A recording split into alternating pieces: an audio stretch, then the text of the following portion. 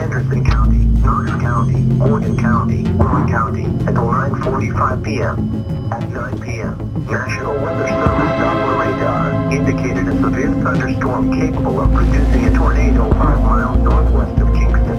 Doppler radar showed the tornado moving east.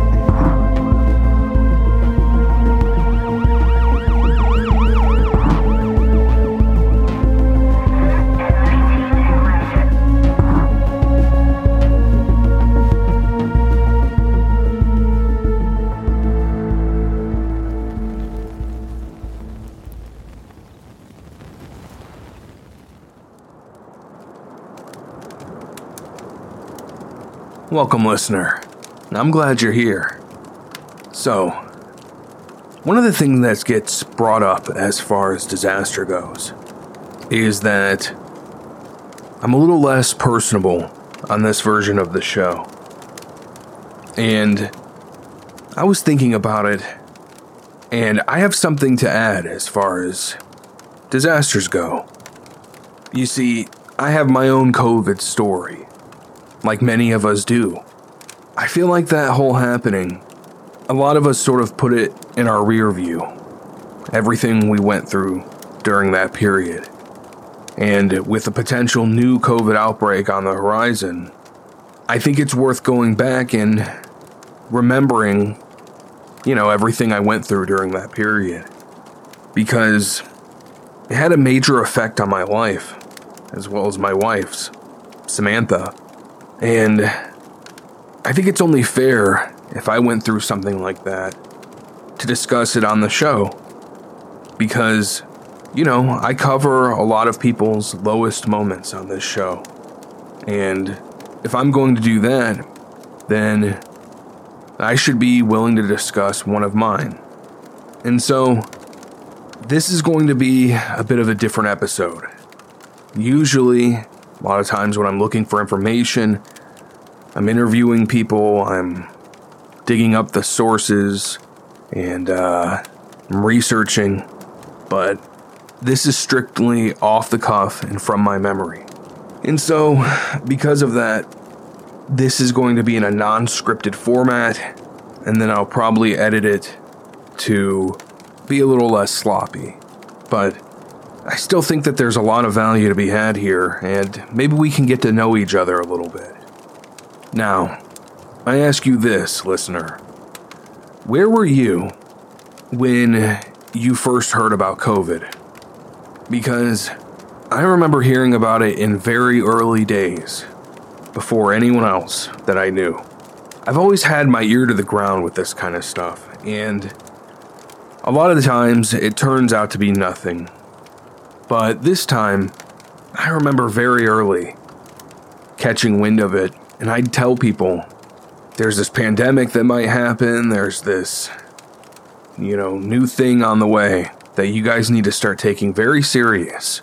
Because a lot of people, they tend to sleep on this kind of stuff. And then also, I had been invested before. I lived in Florida at the time, spent most of my life in Florida, and there were many hurricanes that were meant to be bigger deals than they turned out. And then at the end of the day, they weren't much, There was one, I was ready to evacuate, and then things fell through, and then the hurricane just changed course last second. And where we were going to evacuate to, where we evacuated to got hit by the hurricane. We actually did do that. And so, I guess, I had been sort of, not really misled, but there had been several times where things didn't pan out the way that it was predicted. And so, leading up to COVID becoming a big deal, I tell people all the time, hey, take this serious. This is going to change our lives. And I kind of felt like it was an invasion of the body snatcher situation where I'm telling everyone like, hey, this is going to be a big deal. This is going to be serious. And everyone's kind of looking at me like, yeah, whatever. But I remember the moment things got real. It was March 11th, 2020.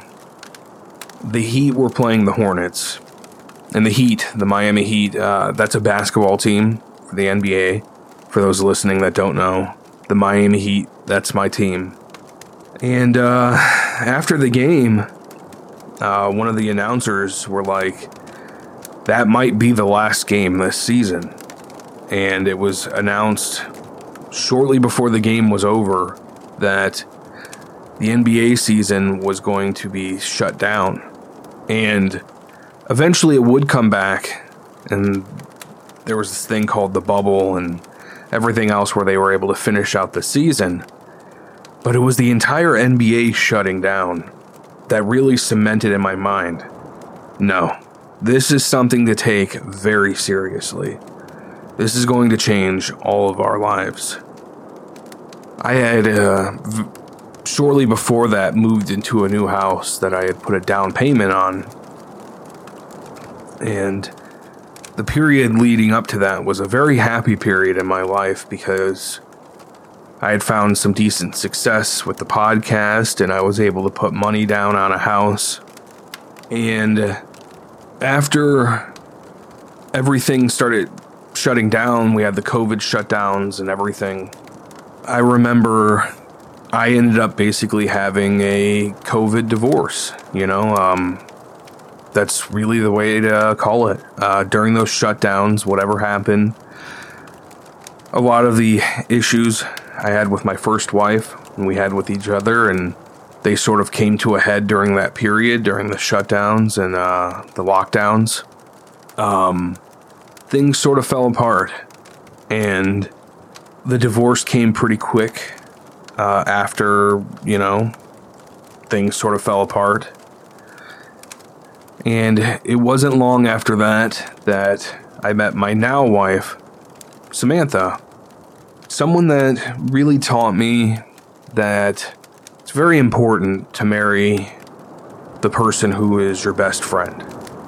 Now, when we first got together, things progressed relatively fast. And it wasn't long before we were living together. And Samantha, she works in a field that unfortunately was high risk as far as COVID goes. She was in contact with a lot of people that were infected with the virus, and there really wasn't any way around it. And despite all the precautions we took, and let me tell you, Florida and that hot, humid heat, where sweat's pouring down your face, wearing a mask, it was not pleasant. It's already tough enough to breathe when things are so humid. Now you got that mask over your face, and it's like you can chew the air. But we took every precaution, but I'll never forget the day that she had gotten maybe a small cold or something like that, and she got a COVID test, and she was checking her phone to get an update on it. I don't remember the exact circumstances. And lo and behold, she looks over to me and she's like, I have COVID. And I knew immediately right then and there that I too had COVID, because we shared the same bed. We were always around each other. And so sure enough, within a couple days, I started getting those cold symptoms. And I remember at first we were very confident because, we were younger as far as the age demographic goes for getting it. And we lived with a couple people during that period. And I won't get into that, but so we sort of sealed ourselves off in the bedroom, and we would just, for the first few days or whatever, we would just watch movies and kind of order DoorDash to sort of get by. We didn't want to go tooling around in the kitchen and getting other people sick. Or we'd have them bring us food and leave it outside of the door. It wasn't long after that things started getting more serious, where it was clear that we were really sick. And things started kind of spiraling from there. And it became a situation where we were prisoners in our own bed, and food would be left by the door, and then we would basically crawl our way to the door, sort of drag it in, because no one else wanted to be sick. A few other people that lived with us at the time. And it went from just like a moderate cold to just like sick in every way you can imagine. And I remember we would, sometimes DoorDash OTC medications, and some of it would help, some of it wouldn't. And eventually we lost our ability to taste anything, so it was a struggle to keep anything down. And I know that's a common side effect or symptom that happens when people are sick with COVID. And yeah, it hit us full force. We couldn't taste anything. And what's weird, and this is one of the weirdest aspects as far as being sick with COVID, is weirdly enough, we struggled to keep anything down except for, and again, I won't defend this is very strange, McDonald's cheeseburgers. For some reason, McDonald's cheeseburgers were one of the only things we could eat and keep down without throwing up. Now, Samantha and I, we've discussed this since, and we think that maybe it has to do with sort of that childhood McDonald's indoctrination where it was like such a comfort food that just the texture alone and the memory of sort of like eating it as a kid and everything, and it being like a reward that parents would give you. Maybe there was something to that where it gave it the flavor that it needed for us to sort of swallow and just, keep ourselves nourished. And, it's pretty funny looking back, just like two sick people that are like rapidly losing weight, occasionally like scarfing down McDonald's cheeseburgers and like crawling across the floor to get it. And I want to say that we were locked down in our beds for about 30 days, for a month straight. And it's the most I've ever missed in terms of working on the show. Or any of my shows, and that was weird alone. But towards the end, things took a really rough turn, and we had basically oxygen-starved brains. We weren't breathing the way that we needed to, and I want to say for like the last week, we were sort of operating on a delirium. We had been sick for so long, and we were so weak, and we were starved of nutrition and oxygen, and it came to Samantha that she needed to get to the hospital. Like, she could barely breathe, and like just barely anything was coming through. And we weren't thinking straight. And looking back, obviously, we should have called an ambulance, right? Like, that's what makes the most sense in that situation. Samantha is very sick. She can't breathe. She realizes she needs to get to the hospital. And so what we did is we agreed that she should drive to the hospital and I should hang back and we should find out what to do from there. Now, clearly that wasn't the right move, but again, please understand, our brains were not working correctly. We were operating through a fog. I mean, that's an understatement. We just weren't even making a lot of sense. It's pretty scary when you think back to it, to be honest with you. And so she went to the hospital and they realized, like, yes, she was very sick. She had COVID pneumonia and they gave her steroids immediately to sort of give her body the strength to deal with it.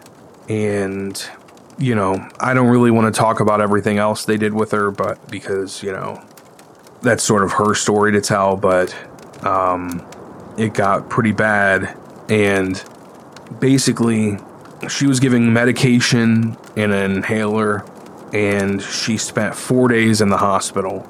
And looking back, I should have went too.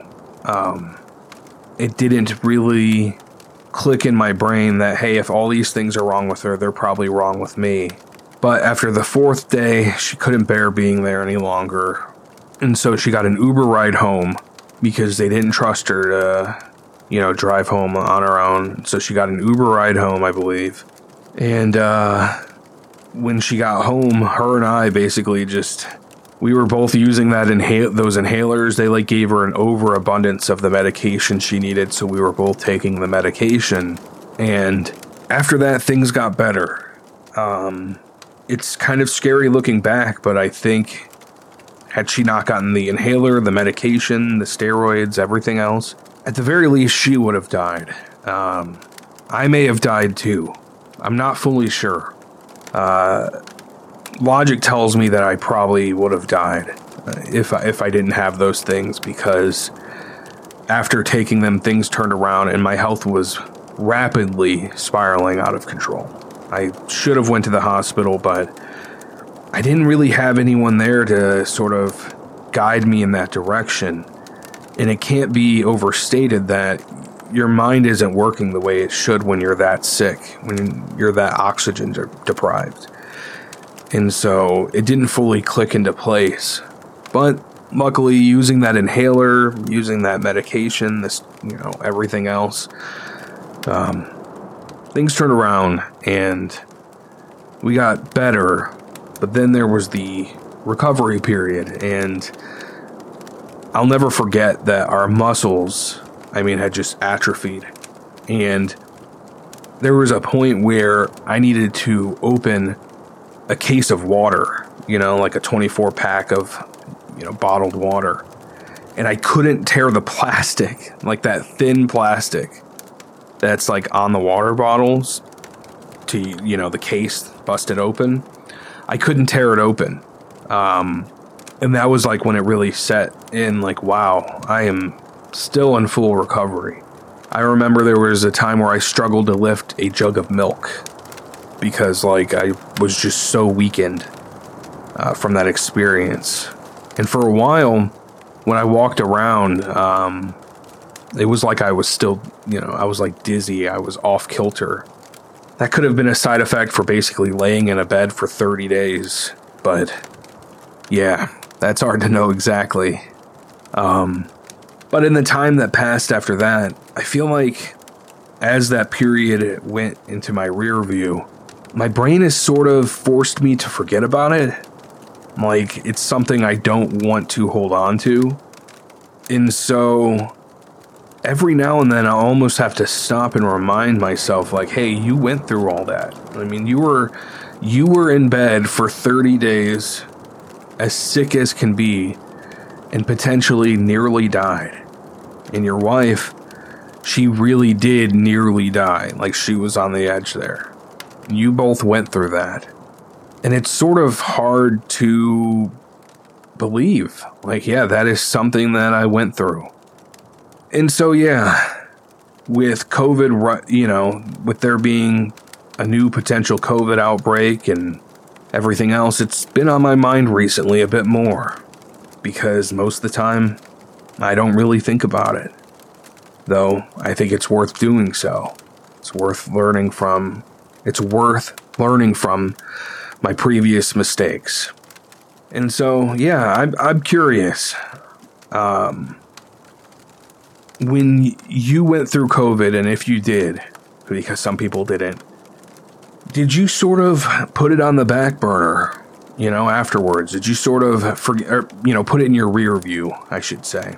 Did you sort of forget about it and let it go? Did your mind sort of push it down, Or is it something you think about frequently? I'm genuinely curious to know. There are a lot of ways you can write me and contact me, but I'd love to know your story. So, if you hear this and you'd like to tell me your COVID story, I'd be absolutely happy to hear it. But yeah, that's my COVID story. And I think that about wraps things up. Thank you for listening, and keep the fire burning.